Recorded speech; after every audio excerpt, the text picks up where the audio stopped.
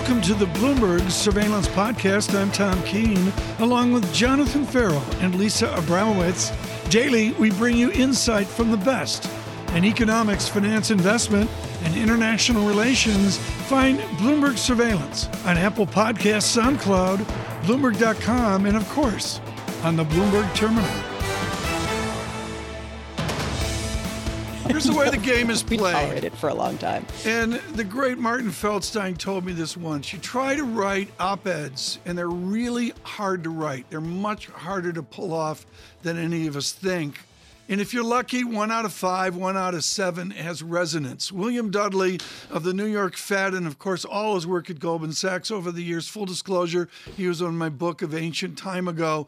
Bill Dudley has done that. The essay this morning from Dudley is a required read because he lectures us on the dynamics of inflation and how it links to the real economy. I'll get that out on Twitter. It's the essay to throw. It's somebody mouthing off with certitude about inflation. Bill Dudley, congratulations on clearing the air. I want to go back to Heller in the 60s, and it's real simple, Bill Dudley. You emphasize demand pull inflation over cost push inflation. Why is demand of labor so important to jumpstart our fear of inflation? Well, to get an ongoing inflation problem, not just the little bubble that we're experiencing right now from reopening and supply disruptions, you really need to have pressure on resources, and pressure on resources starts with labor. It's probably premature to expect a real inflation problem right now because we still have a lot of people out of work because of the pandemic. You look at the level of payroll employment right now compared to where we were in February 2020 before the pandemic started, we're still 8 million jobs short. And we're also not seeing much in the way of wage pressure. While wage pressure in the first quarter was a little bit firmer on a year-over-year basis, so wages for private sector workers are only up 2.8%. It's hard to have much of a inflation problem if wages are still quite quiescent. Dr. Dudley, how do you overlay this different American economy? Lisa alluded to this earlier, but to me, it's simply an exercise in technology and an exercise in concentration of jobs growth, almost monopsonistic. How do you overlay technology onto the American fears of inflation in 2021? Well, technology is obviously changing work habits in quite a way. It allows people to work remotely. And so we're going to see a wholesale change in how people work, I think, over the next few years. How much we go back to the pre-pandemic mode of working, I think remains to be seen. I think the problem right now is that you have a lot of people who are not actively seeking work because, they have childcare problems. They're worried about getting sick, or they just may, their businesses may not have been reopened yet. But I think as the economy reopens, a lot of these 8 million workers that are still out of work will become available again. Bill, how much control does the Fed still have over inflation? I think they still have control in the sense that they can control how fast the economy grows, how tight the labor market becomes, and that ultimately drives inflation. They can't in the small. I mean, obviously the supply disruptions that we're seeing right now, Fed can't do very much about that. The big spike you saw, for example, in used car prices, that's a confluence of two things. One, chip disruptions that are limiting new car production, and two, demand for cars by rental companies who are starting to get back in business again. But it raises a question for the reaction function of the Federal Reserve. In other words, how much they can actually effectuate change or some sort of decline in these prices should it start to tighten policy. It perhaps isn't a first step toward tightening policy, but the Fed is going to unwind its nearly $14 billion portfolio of corporate debt and corporate debt ETFs. Was this policy a template for how the Fed will handle other additional market situations going forward? I think what they're doing with the corporate bond portfolio is pretty unrelated to the whole notion of monetary policy tightening because it's actually a very small portfolio in terms of size. And it's not something that they typically own as part of their portfolio mix. So I think I would not take that decision as implying anything about the timing of taper and the timing of actually lifting off and raising short-term interest rates. Bill, does the Fed, though, actually really want to see that target hit? Because we get a lot of talk out of the Fed about how this is transitory. There seems to be this general sense here right now that if expectations themselves don't rise, you basically don't get there. You look at market pricing right now, we're somewhere around about 2.3% or so on five-year forwards right now with regards to inflation expectations. That's pretty much in line with what we've seen over the last 10, 20, 30 years as far as averages go here. Expectations, at least among the market, really hasn't risen despite all of the anecdotal evidence we have on the ground that inflation is here and it is real. The Fed is actually happy that inflation expectations have risen a bit because they were actually pretty low going into the pandemic. And this is one reason why the Fed has changed their long-term monetary policy framework to target 2% inflation on average rather than 2% inflation at any point in time. They want to keep inflation expectations better anchored.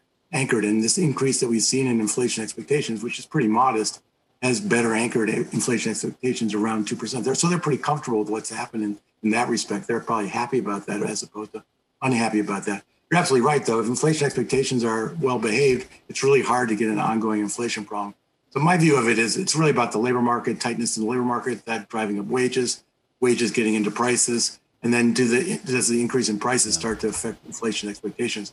I think that what we're seeing now in inflation is going to turn out to be transitory, but I think there could be a longer-term inflation problem just because the Fed's monetary policy regime is a different one now, where they said that it could be very, very slow to lift off from zero in terms of short-term interest rates. I'm curious as your thoughts on the wage situation, the wage inflation situation, particularly because we actually saw wages, at least as far as their historical averages, hold up pretty well during the COVID-induced recession here.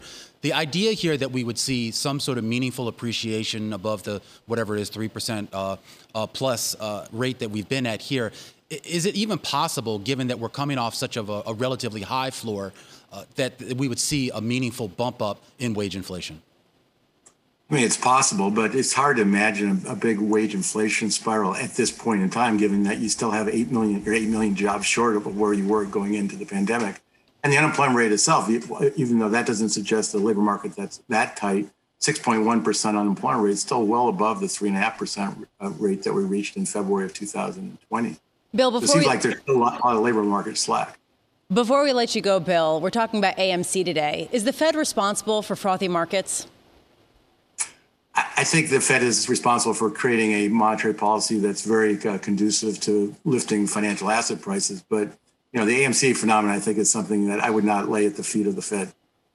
Bill, we'd like to get more of a quote from you than that on AMC. I mean, Bill, do you think regulation's got to step in here? I mean, this is unusual, to say the least. Well, I think, this is a question where, I think people need to think about what's fundamental value and what's the stock price relative to fundamental value. So buyer beware. I guess that's the way I would put it. Bill Dudley with advice for Romaine Bostic. We'll run that tape this afternoon. Bill Dudley, Bloomberg Opinion columnist. I can't say enough about his essay today. I'll put it out on Twitter here in a bit.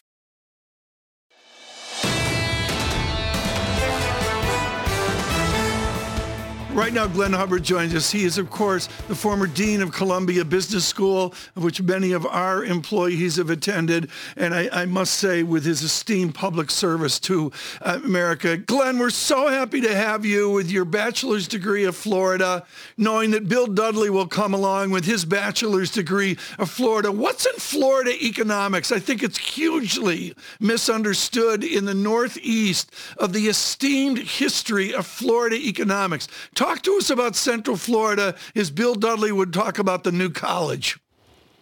Well, I had a great experience. I was an engineering student and then an econ student, but I had nothing but great teachers and great experiences in a wonderful part of the country. I could really say, folks, in all my experience here, Florida economics as a general statement is way, way underrated. Glenn Hubbard, you are not an inflationista. I want you to describe for our audience this fear of inflation and what the true inflationistas have wrong. Well, it really gets back to supply and demand, Tom, and it's a race between the two. We know the economy is reopening and demand is certainly there from very accommodative fiscal and monetary policy. Supply has been slower with bottlenecks and some issues in the labor market, like unemployment insurance benefits perhaps being too generous. I think on balance, it's not that I think the Fed is necessarily wrong, but they're not managing risks well. I do think there's more of a risk of an upside to inflation And I think the Fed would be wise to at least acknowledge that risk more and begin its tapering and discussions of tapering. You mentioned Florida. I'm from the South. There's an expression, fixing to do something. Well, the Fed needs to stop fixing to do something and actually do something. So can you draw the distinction between good inflation and bad inflation at a time when food prices are surging the most in more than a decade? Well, I don't know that anything is really good, but transitory inflation would be simply that bottlenecks occur and we have supply chain disruptions related to the pandemic. It takes a little while for that to work through. Relative prices can change as people's preferences change across goods. The real concern is longer-term persistent inflation. And I do get a little weary of hearing the Fed say, well, we have all the tools. Of course they have all the tools, but they had all the tools in the 1960s too. And it got out of hand. So I think you really need to watch those pressures a little bit more carefully than are being watched right now. Professor Hubbard, we're just getting a word from Politico reporting that Biden wants $1 trillion in new spending in the infrastructure bill, countering some of the Republican offers that include less than $300 billion in new spending. Why do you think that this is excessive, given the fact that we still have a lot of people unemployed and wages are still a key concern, particularly on the lower wage spectrum? Well, I do think it's excessive. We don't have output gaps, if I can use econ speak for a minute, of the size the Biden plans identify.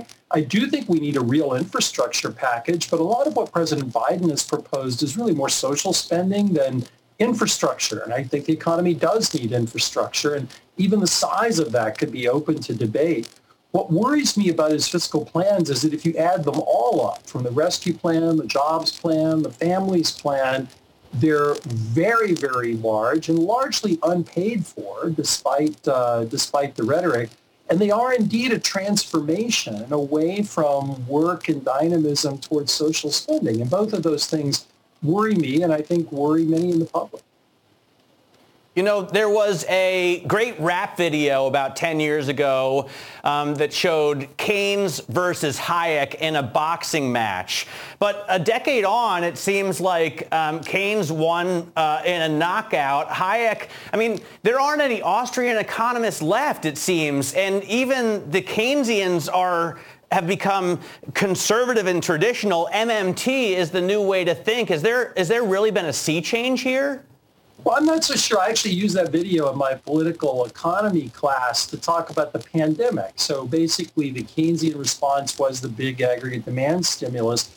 But a lot of what is going to happen in the economy and is interesting in the economy is how we're going to adapt as we recede from COVID. That's a Hayekian story. The way to do that is on the ground. Hayek's, quote, man on the spot, person on the spot. Of really figuring that out. So I think we're going to need a mixture of the Keynesian response and the Hayekian response, and I don't think we want one without the other. We all love the economics lesson we saw in Ferris Bueller's Day Off, where he talks about voodoo economics, top-down stimulus. What we're looking at right now in Matthew Boesler's great big take from last week, you're quoted in that story, is an attempt to stimulate the economy from the bottom up. Is that a smart way to do it? Well, I think we do need measures that maintain incomes. I do think we're calling too much stimulus. What the economy really needs right now is a way to help people adapt. And that's support for the jobs of the future, for the businesses of the future. And it's very different than the kinds of plans that President Biden is proposing. Unfortunately, the opposition's not proposing much either, but it would really be about jobs and the future. Greg, Glenn, we're short on time. I want to be direct as I can. We're getting new pushback in Congress, according to Greg Valliere, on tax increases. Can we move this forward without tax increases, or do you just assume it's got to happen? Well, it depends what you mean by this. If you mean a modest infrastructure plan, probably. If it's true infrastructure, you could borrow for much of that and use user fees. If you mean the very large spending bills the president has proposed, you would need tax increases. Unfortunately, what you would have to really pay for that would be something like a value-added tax. And the president hasn't talked about that. The tax increases he's proposing are much too small. Glenn Hubbard, thank you so much. Greatly, greatly appreciated this morning.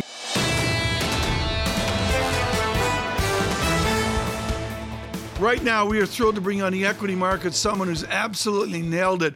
Julian Emanuel, BTID Chief Equities and Derivative Strategist. Julian, good morning. I'm going to cut right to the chase. We've had a rotation. One camp says the rotation continues. Another camp says go long the big tech. Which is it?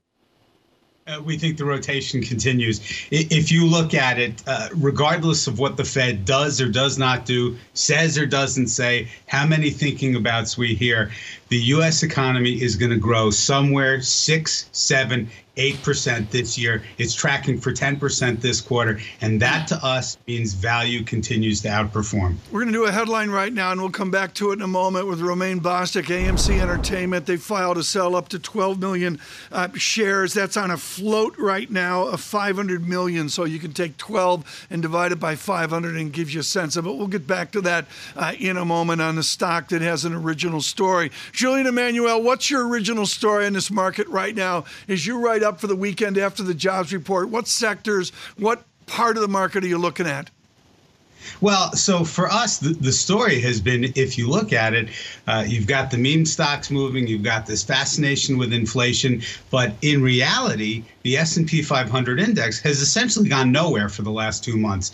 Now, normally, the wisdom has it, you never want to short a dull market. You look at the last 3 years or so, and actually, in fact, when the market gets this quiet, basically, day-to-day moves in the S&P 500 of 3, 4, 5 points on a 4,000 plus number, it really says it's time to be a little bit more defensive. As I said, we like the value stocks.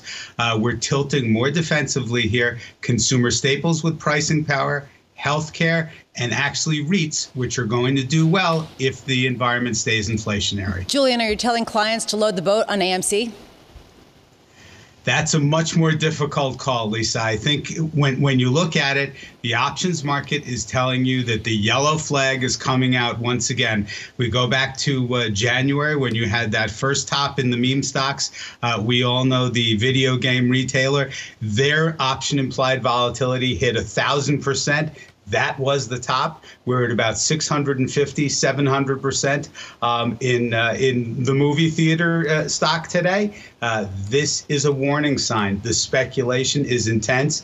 As we saw back in January, rocket ships go back to their launch pads. How do you understand the trading activity here? Is this Reddit traders sending messages to their grandmothers saying load the boat on AMC? Or is there another phenomenon happening here that's either more tied to the fundamentals or more tied to institutional traders?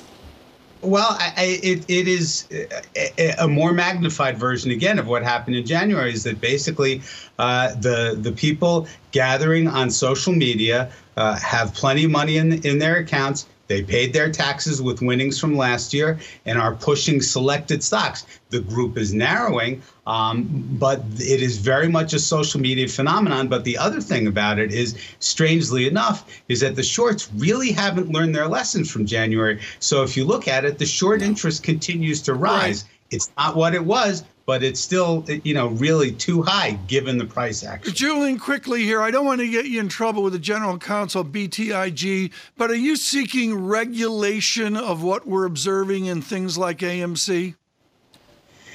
The thing that ties all of this together is the fact that margin debt, leverage, is at all-time highs. And generally, when we see that, obviously the indices are near all-time highs.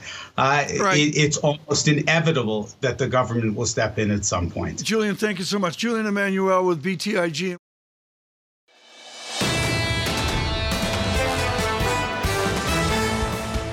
Less nerdy than me is Jennifer Nuzzo at Johns Hopkins Center for Health Security, and she joins us right now. Jennifer, I was talking about this last night at the dining room table. We completely have missold the triumph of American virology, American microbiology, and our pharmaceutical business. It is stunning, as President Biden said, what's occurred. I agree. I mean, we are living a much different life now than we were a year ago, thanks to science, and not just thanks to science in the last year, but thanks to, more than a decade, several decades worth of science. This is why we invest This is why we sustain. This is why we do this, because one day it will be necessary. It'll be important. Dr. Nuzzo, can we codify the scientific advancement in a social passport, a vaccine passport that people can use, can take to go places and say, I am not at risk of getting COVID or, frankly, that high risk of distributing it either? Yeah, so it's a really tricky question. I know people are very eager to do that because we're all eager to get back to normal. And for those of us who, feel like we've done our part, we've went out and got vaccinated, we feel like we should be entitled to gain access to places. I fully expect that private businesses are going to require vaccine proof, provided their governors don't prevent them from doing that, but that they will, at some point start requiring vaccine proof to allow people to, go to concerts and things like that. But it is a bit tricky because there are people out there who are hesitant, and their hesitancy is not without reason. This is a new vaccine. They maybe don't have the luxury of spending all day like I do thinking about these things. And so they still need to, be convinced of the benefits of vaccinations. And, I do worry about prematurely rolling those things out before we've had really a fair chance at winning the hearts and minds of people and showing them why these vaccines are so liberating and hopefully tools that they will willingly accept. I'm generally more in favor of carrots than sticks. And so, I expect that we'll probably be there at some point, but I do worry that rolling them out too quickly could create a culture war, which will entrench people in their opposition to it. So are you saying that the main argument against vaccine passports is an emotional one, is basically that you need to cater to the way that people feel about the vaccine first and then deal with the mandates later? No, I don't think it's an emotional one. I mean, first of all, people's hesitancy is not purely about emotion. It is also just that, we haven't fully approved a number of vaccines. I expect that that's going to come soon, but, there still needs to be an educational component to it. It's more really about pragmatism. That said, there's also some access issues. And we know that many of the people who haven't yet been vaccinated, it's not because they don't want to, it's just that they haven't been able to. And in part because it's harder for them to get. They may not have time off from work. That may be not as many options in all places where people live. And so, we also have to be worried about what we restrict people from doing if they haven't been vaccinated and whether that's worth it in the long run. I don't care about the emotions as much as the pragmatism. And I worry that if we create a culture war or roll these things out too quickly, that we could actually dampen enthusiasm for vaccines. Doctor, what danger do the anti-vaxxers present? I mean, if you end up in a situation where 60, 70% of the U.S. population is vaccinated, are they threatened? Is that majority threatened by a minority that refuses to get the shots? Sure. So far, the answer is they are dangerous to themselves. The people who have not gotten vaccinated are dangerous to themselves because they risk getting vaccinated. And I'm so interested in reaching those folks and convincing them of the benefits of vaccines because I don't want there to be any additional loss of life. Of course, down the road, we very much worry about, as long as this virus continues to circulate at high levels, that there is the potential for mutations that could overcome vaccines. But so far, we haven't seen that. So right now, at least in the United States, that is less of my concern because our case numbers are falling. My main concern right now is making sure we protect people so that we don't see additional loss of lives, so we don't see schools close in places where schools had been open. It's about getting back to normal. I'm not giving up on people. I still think we can reach them. Jennifer Nuzzo, thank you so much. Greatly appreciate it with Johns Hopkins this morning on this story unfolding, and you heard the president there with great optimism about the summer. This is the Bloomberg Surveillance Podcast. Thanks for listening. Join us live weekdays from 7 to 10 a.m. Eastern on Bloomberg Radio and on Bloomberg Television each day from 6 to 9 a.m. for insight from the best in economics, finance, investment, and international relations. And subscribe to the Surveillance Podcast on Apple Podcasts, SoundCloud, Bloomberg.com, and of course, on the terminal. I'm Tom Keene, and this is Bloomberg.